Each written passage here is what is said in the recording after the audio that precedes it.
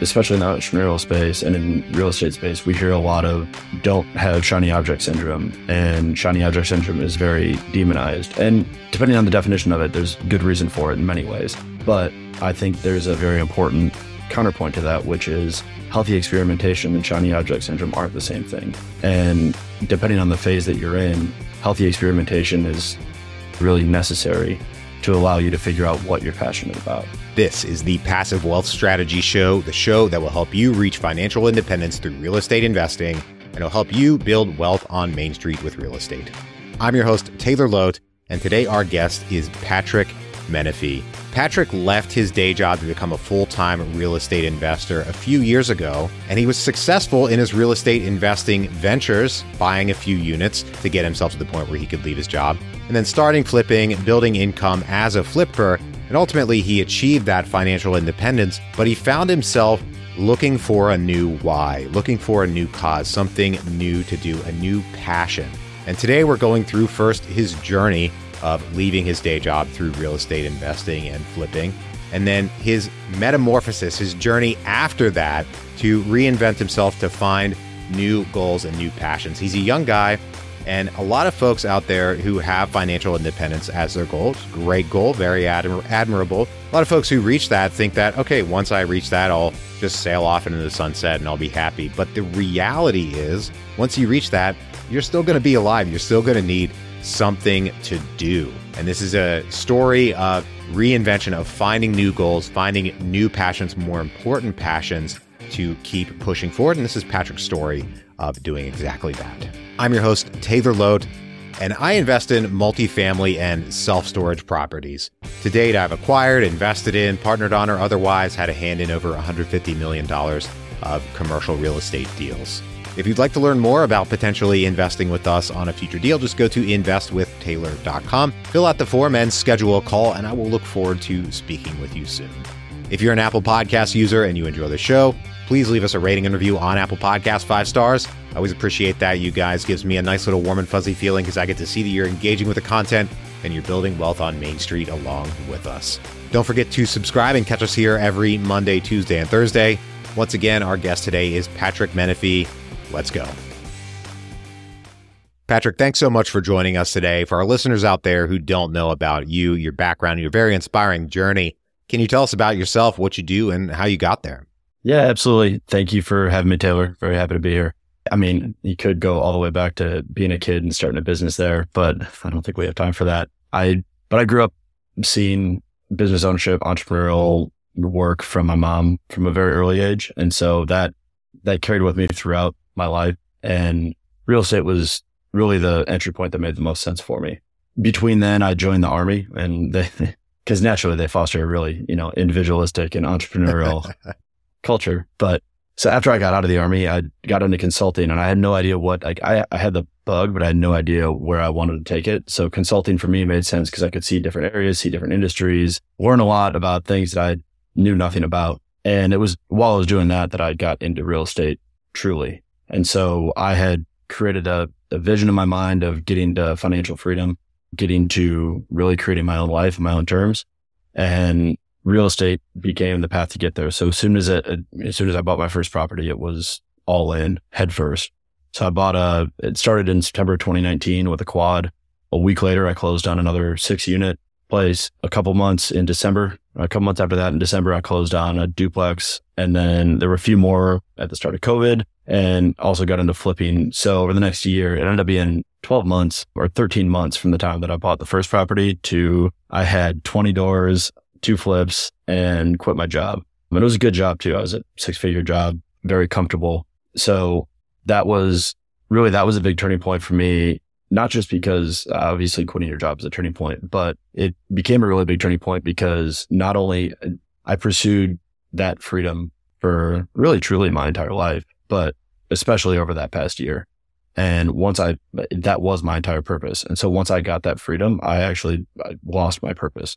And so over the next 2 years, I kind of dabbled in a bunch of different things. I just continued flipping and started a flipping company, built that up, had a few employees, and then shut that down last year. Ended up getting into business acquisition, bought a lawn care company last year, and really, truly recently only found what I love doing, which is helping people through coaching and mentorship. And it started, someone that I sold a deal to last year asked me to coach him and work with him. And that just kind of started.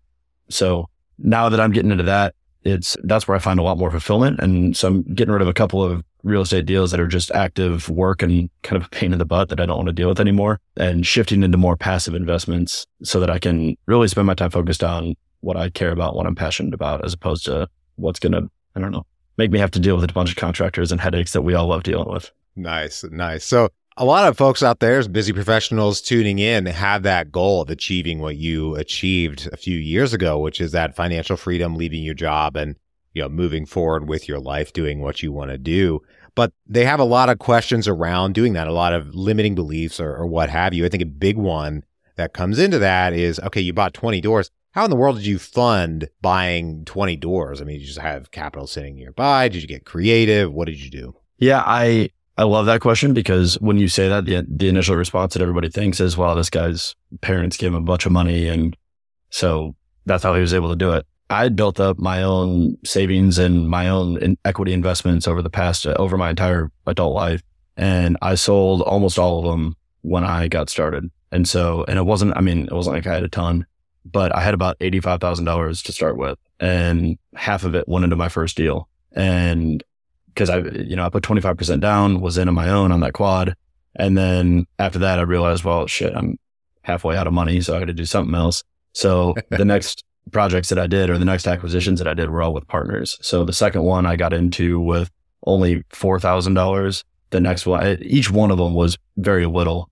So the 20 doors and really everything that I've built since then is based off of that initial nest egg of mine that I'd sold, that I built up for 10 years. And strategic partnerships where I was the one doing the work, and I was the one that I started also trying to get my name out there through my Instagram and created a meetup here in town. So that attracted other people to me to gain a reputation. And that was how I was able to get some partners as well and really scale the rest of them. Wow. Okay. So in terms of finding those deals and just making them appealing to a partner, how did you really do that? I think a lot of folks, when they think about bringing in a partner, they say, well, I don't want to give up part of it. Obviously, I want the whole deal, but I need to give something to the partner who's bringing something to the table. So how did you divide up like the returns, responsibilities, all that kind of a thing? Yeah, it's funny because each deal is different. And there were 4 deals. Now there's more that I've done with other partners, but those 4 deals initially were with 4 different partners, which I don't know that I would technically recommend that for someone, but it worked because I didn't have one person that I could just continue to partner with capital. And so as a result, though, to answer your question, each one of them was structured a little bit differently.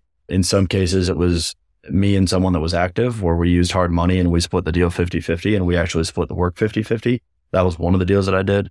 2 of the other ones were, I'm going to do pretty much all of the work, and we're going to split the deal somewhere between one of the deals. I try to take the emotion out of it as much as possible. So I try to set buckets of, and you end up having to negotiate the buckets, but I set buckets of, okay, money, particularly cash, because the only thing that really matters on the money side is cash when you're dealing with the smaller deals. The cash makes up, say, 50% of the deal, and all the work makes up the other 50. So if you bring 100% of the cash to the table, you get 50% of the deal. The second deal that I got, I pitched that to my buddy, and he was like, all right, well, I want you to have a little skin in the game. So you put 10% in, I'll do the other 90%. So I brought 10% to the table. That gave me 55% of the deal, and he got 45%. So at the end of the day, with each one of them, you've got to get creative, and you got to work with, I think you can either work based on the partner early on, which I think is necessary. Once you have a reputation and once you've done a bunch of deals and you've got, the idea of supply versus demand, once you've got enough supply coming in where you get to pick and choose, then you can say, here are my terms, take it or leave it. But I wasn't at that point early on, and I don't think a lot of people are. So it was a lot of negotiation, figuring out how we could make it work. And that was typically 50, 50, 60, 40, somewhere in there is typically what I ended up with. Okay. Makes a lot of sense. So in getting started and doing that first deal or those first couple of deals, I think I wonder really how much of this ability to push through, drive through, do the deals, not have limiting beliefs, what have you, how much of that is nature versus nurture? You've been an entrepreneurial guy your entire life. Do you think that's just, innate in us, or is that a quality that can be trained and learned? I think it's both. I think it can be both. I think you're certainly given a leg up if you have it in your nature, but also there's plenty of people who have it in their nature and they squander it. They don't do anything with it. So even if it is in your nature, you've got to nurture it, and vice versa. You can also, I think you can learn it. It just is going to take a little bit more work to do. But I think that a lot of times people that don't innately have it, it ends up becoming more of an excuse than it's harder. It's certainly harder, but anything that you want that's going to be worthwhile to drive towards creating the life that you want is going to be difficult, or you've at least got to be able to go through something difficult. And if that's learning how to, get roughed up a little bit and work through a few deals and make it work, then price you pay, I guess, a little bit. I certainly paid it more times than I wish I had, but. So another thing you achieved, financial independence, you left your job and became a full-time entrepreneur. I think a lot of people see that goal, they think about achieving that goal, and that their problems will all be solved and everything will be great and they'll sail off into the sunset and never have an issue again. But it sounds like when you hit that point, you weren't really sure what to do, or maybe had to kind of reinvent yourself and your goals. Would you agree with that? What did it feel like to have to determine that next goal, that next step? Yeah, I think the interesting thing about it was that I didn't even fully realize it at the time. I was obviously very excited, and it was very rewarding and fulfilling. And I also, right the week before I found out, or that I was quitting my job, I found out that we were having a baby. So that threw a nice little wrench in there too. But that was, there was a ton of excitement. And then it wasn't until the excitement faded and I just kind of realized that I wasn't fulfilled with the work that I was doing, which really did take some time. It wasn't like on that day I realized that I didn't know where I was going. I was flipping houses. I was trying to figure out what to do with it. But that was the hard part. Once you actually realize that, like, this isn't really the path that I love and this isn't what I truly want to do. I think you don't need to have everything figured out before you make the jump. So I think, if I apply the lessons that I've learned, it's not have it all figured out and don't jump until you have it. I wouldn't change anything about what I did, but if I could help other people smooth out the process a little bit, it would have been to make the aspect or the point of financial freedom when you do quit and you do say goodbye, make that a milestone along the way, as opposed to the destination at the end of the journey. Because even if you just had the idea in your head and you're like, okay, I know, 4, 5, 6, 7 steps towards where I'm going, you can always change that. But at least having an idea of where else you're going and what drives you and what your purpose is, I think it really helps if you start thinking about your purpose and your why before you leave. Great. I think a lot of people think that, okay, once I hit that point of financial freedom, leave the job, focus full time, do whatever I want, that I'm just going to keep working till I can get a bigger house or a nicer car, or what have you, more, material possessions at a higher level. But it sounds like that maybe isn't the direction that you decided to go, or maybe did you think about that for a little while and ultimately find it not a compelling reason to push forward? There's always the materialistic, temptation out there, right? Yeah. Yeah. It's funny because when I got started flipping houses, when I quit, I didn't have the passive income to replace my income. I had some, and then flipping made up the balance. And so I would flip a house, it would provide 6 months worth of runway, and then I'd flip another house and I'd just, continue to extend the runway.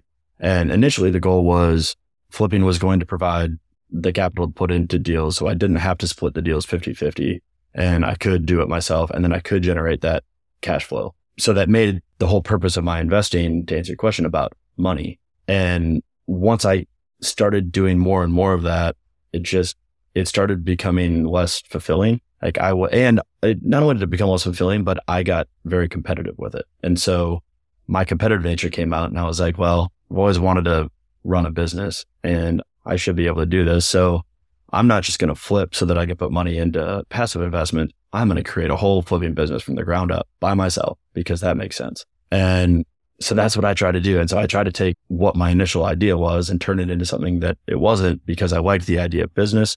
I liked the idea of the money that came from it, but I didn't really have the third piece to tie it together, which was the purpose and the fulfillment that came from it. And so that makes it really hard when things get difficult. So I think that's been the realization, was that it was money that I was chasing and it wasn't fulfilling. And also when it wasn't fulfilling, that also then makes it harder to generate the income, because then you don't have a why to pull you through beyond just money, which isn't a good enough one in my opinion. So since realizing that and since working through that, that's been, I spent most of last year shifting and pivoting, and it's been hugely beneficial. Just wish I had started the process a little sooner. So tell us about reinventing. I don't know whether you call it reinventing yourself or reinventing, rediscovering your goals and purpose, but how did you ultimately come to, your new and, revised goals and purpose? One, I had a really good coach that helped ask a lot of hard questions. That was really important for me at that time. He realizing that I needed to make a pivot was one thing. Figuring out where the hell to go from there was another altogether. And so we talked about it before the show, but I'm a fan of Jason Trees and some of the stuff that he teaches. And one of the things is the idea of basically pursue the known, but be open to the unknown. And so for me, what I knew was real estate. That was my known. So I started moving into that. I just bought an 18-unit apartment earlier this year. So when I pivoted away from flipping, I thought, let me try and experiment with multifamily and do more with commercial. And I started going down that path. And then I started a couple of conversations, and call it random divine intervention, whatever you want to call it, led to the idea of business acquisition. And so I ended up buying a business and enjoyed that path a lot. And along the way, I had someone that asked me to coach them. And so all of these things, I think we hear a lot of, especially in the entrepreneurial space and in real estate space, we hear a lot of don't have shiny object syndrome. And shiny object syndrome is very, very, very demonized. And depending on the definition of it, there's good reason for it in many ways. But I think there's a very, very, very important counterpoint to that, which is healthy experimentation and shiny object syndrome aren't the same thing. And depending on the phase that you're in, healthy experimentation is really, really necessary to allow you to figure out what you're passionate about. And so that was it for me. I had to try different things. I had to, from an outside observer looking in, it probably looked like I was all over the place, like a squirrel chasing all sorts of stuff. I went from flips to multifamily to buying a business to almost buying another business to now I'm coaching. But I had to go through those steps to realize that business acquisition was really exciting. I really enjoyed the process. And then when I started getting customer phone calls afterwards, I realized that that wasn't what I loved doing and what I was passionate about doing. And I fell back on coaching, and I realized that through all of the things that I had done, helping people, helping create frameworks for people, helping people move on to the next level, teaching people what I've done, teaching people even how to just get where I am right now. All of that is where I've done it my whole life. I just never knew that I could also marry that with making an income. I thought I always had to be two separate. So that's a really long answer to your question, but that discovery and healthy experimentation is the way that I was able to do it over the course of over the last 9 months to a year. Wow. So yeah, you thought you had to coach for free, essentially, if you will. So now that you're, coaching people, or you have been coaching people, teaching people, I guess you've been coaching and teaching people the whole time, but now that it's, your main business, what are you finding that the biggest areas for improvement, or areas that people need help with the most often? I'm sure there's probably, 3 or 4 common denominators amongst the folks you work with. Oh, that's a really good question. I think the one thing that we always end up coming back to is this idea of push or pull, where people are either pushing away from discomfort or they're getting pulled towards something really good. And there's a spot in the middle that's comfort, and that's what's dangerous. So if you're in a job that you hate, that's barely making ends meet, like you got a fire under your ass to start moving towards wherever it is that you're going. But if you're comfortable, if you've got a really good job, if you're making a comfortable, 6-figure job or whatever it may be, you've got a good life and you can live comfortably, then you need to have some type of pull to get you out of there. And that's the part where I see people get stuck and struggle consistently, is they don't have, just like me not having a why that was strong enough, they don't have a strong enough why because they've never dived into that. And as a result, when things do get hard, because they've got a really good, comfortable situation, if they start getting into real estate or something like that, if things get hard, if they don't have the why behind it, they don't have a reason to keep pushing through, or they don't have something to get them out of bed to move forward on the real estate business or move forward on whatever it is that they want to do, because they don't need to truly. So you've got to create, for a lot of people, they've got to create a need. And I think that's what I've seen the most consistently is people don't have that need. And so they stay where they are because it's comfortable. Do you think that, I wonder how much it is creating that need versus really, understanding our needs or understanding our longer term needs or our longer term impacts, what we can do for our families, that kind of a thing. Like how much is it creating versus really trying to take a longer term perspective and a bigger perspective on the impact that we can have? I mean, to me, creating almost feels like, I don't want to say this derogatorily necessarily, but we don't want to contrive a why. We want to have a genuine why. Yeah. So how much is it like, how do you get to that point of discovering what that why is? You know what I mean? And I'm glad you said that. It's a really good distinction. I don't think it's creating. I think a lot of times it's just uncovering. And I think it starts in a couple different ways. Like you've got the idea of where you're going. A lot of people have an idea of where they would like to go. You've got kind of the trajectory that you're on, and then you've got the path that you'd like to be on. And if you think about it like a computer, you've got one operating system versus a different one. And so if the different if the vision of where you want to go sits on a different operating system, you've got to elevate yourself. And so a lot of times we have this idea in our heads where maybe like you talked about impact for family and making a bigger difference. And I think a lot of times that if that's on a different operating system than where you are right now, it seems like an idea that's too foreign to get you out of bed.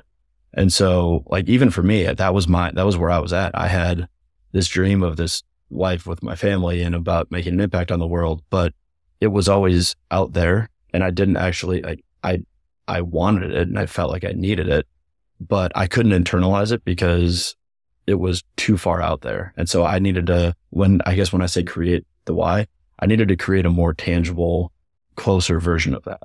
So it really it makes it more in the frequency that you're already working in and that you can actually fully understand and contemplate and realize. Like I put a picture of my wife and some of the things that we were wanting to do. And I created very tangible examples of those that allowed me to have that in front of me. And then while pursuing that helped me until I was able to find what I'm passionate about. And that was as I was going through the process, getting to my passion for coaching. Now I don't necessarily need to have that thing right in front of me because I've now internalized the work that I do and the passion for it. So it's a weird answer to the question, but hopefully it made a little bit of sense. No, I think more tangible. The thing that comes to mind for me and is maybe like interim goals. So for example, if I had the goal of donating $20 million to charity, but I only have $10,000 in the bank account. Well, the difference between where I am and where I want to be is so vast. Not to say it can't be achieved, but I probably need a few steps in between there to keep myself going because I'm apt to give up in the middle because it's pretty far apart. Yeah. I agree with that. And I think it's creating less of a number as a target has been really helpful for me, and more of what does it feel like there? What is the feeling that I have when I give, or what is the impact that I'm making, or what is the difference that I'm making with that money? Because that I did that same thing, and I thought that the money almost became a vanity metric as opposed to a true measure of the change that I was making. And so if you can then, another way to internalize that or to break it down into now is, what does that look like? What do the habits look like? What do the actions look like? And how can I start doing that right now too? Regardless of, maybe it's a $5 value as opposed to $1 million value, but now I am taking those actions every single day or every single week that are getting me closer to that. And it may not be on the scale that I want yet, but it is the habit that's occurring. I mean, you hear the pretty common, I don't know, it's on memes and all over the place in quotes, but if you're a millionaire, or if you've got $10,000 and you don't know how to manage your money, when you become a millionaire, you're also not going to be able to manage your money. And it's the idea that the habits start now. So you got to create the habits now. You got to start building it now. And I think that applies to your vision and your mission too. Start internalizing and taking action on some of the habits now. And like you said, absolutely create the milestones along the way too. But the habits are ultimately going to be what either gets you there or doesn't get you there. Awesome. I love it. Right now, we're going to take a quick break for our sponsor. Are you looking for a way to easily track your rental property finances? Check out Stessa. Stessa makes managing real estate investments simple. You can easily keep track of the performance, finances, and the paper trail of your rental properties. Our listeners can get started for free and then upgrade at any time to unlock their more advanced tools. And the even better news is that the upgrade is very affordable and will not break your bank. Smart investors know that tracking the numbers, tracking the money, tracking the finances is what really drives your success. Check out Stessa. It'll make your property finances easier. Just go to escapingwallstreet.com, scroll down to the Stessa logo, and get started for free. Now back to the show. All right, Patrick, I've got 3 questions I ask every guest on the show. Are you ready? I'm ready. Great. First one, what is the best investment you ever made other than in your education? Best one was, it was that deal that I mentioned where I brought 10% of the cash to the table. The beauty of it that went beyond that was, so I put $4,000 into this thing. It was $160,000 purchase price. It was 3 duplexes on a single lot, and we subdivided the lot. And by subdividing the lot, it added $100,000 in value to it. Wow. So with that $100,000, we were able to take that and flip 2 houses, which made me $25,000, something like that, off of my initial $4,000. It cash flows well. The equity has continued to increase. And so we use the equity in it to now get into that 18-unit apartment that I was telling you about. And so and I added like $5,000 to that deal as well. So now I've got between those two, I've got about $10,000 into these 2 assets that I currently own that produce $1,500 to $2,000 a month in cash flow and have a total equity of around $200,000. So selling both of those, and like we talked about before, going to roll those into something else bigger and better. But those are definitely the one best deal that turned into multiple deals. Awesome. Maybe time for a 1031. I love it. Yes. So we had the best investment. Now we go to the other side of that coin, the worst investment. What is the worst investment you ever made? Still trying to sell this thing. I bought a deal, an 8-unit place back in beginning of 2019. It was 3 hours away. I didn't have a good crew. I put too much faith in a general contractor that I knew. If you go down the list in a real estate book of what not to do, I checked off every damn box on that list. And to the point where I also held on too long and have been trying to sell this thing. I've gone under contract to sell it probably 7 times now. I'm just about to finally get rid of it for a massive 6-figure loss. So that one hurts a lot. And in the meantime, I've paid back my private lender. So profits that I've gotten from elsewhere have gone to paying that thing off. So lots of lessons there, tons of lessons. Wish I hadn't learned them the hard way, but that's definitely the worst deal. That one sounds pretty painful. And I appreciate you talking about it. A lot of times in the real estate space, people don't like to kind of admit there's cases where they've lost money, but unfortunately, that's kind of part of investing, as it happens from time to time. Yeah, $175,000 if we're being transparent about it. So good night. Wow. My favorite question here at the end of the show is, what is the most important lesson you've learned in business and investing? It goes back to what we talked about for a long time, and it's finding your why. Have a purpose beyond just the money. And it takes time to do it. It takes hard work, and might take getting smacked around by a coach or, asking hard questions that you don't necessarily want to dig into or find the answers to, but finding your why, finding out why you're doing what you're doing and really keeping that in front of you. I think that has been the most valuable thing for me as I've found it and as I've really truly searched for it. Wow. Well, Patrick, thank you for joining us today. If folks want to reach out, if they want to get in touch with you, if they want to learn more about what you're up to or anything like that, where can they track you down? Yeah, you can go. I'm active on Instagram. My Instagram is at investdgp. And I have a website by the same name, investdgp.com. You can also reach out through email, patrick@investdgp.com. I'm on some of the other, I'm on TikTok and Facebook and stuff like that too, but I'm not as active there. So. All right, great. Didn't mean to cut you off. I think I was there, but anyway, we'll clean this up. Well, thank you once again for joining us today. To everybody out there, thank you for tuning in. If you're enjoying the show, please leave us a rating and review on Apple Podcasts. 5 stars if you don't mind, you guys. I appreciate that so much. That helps other people learn about the show because that helps us rank higher in the Apple Podcast ecosystem. And I'm always honest with you guys. That gives me a nice little warm and fuzzy feeling because I get to see that you're engaging with the content and you're escaping the Wall Street casino along with us. Don't forget to subscribe and catch us here every Monday, Tuesday, and Thursday. Right now, I hope you have a great rest of your day, and we'll talk to you on the next one. Bye-bye.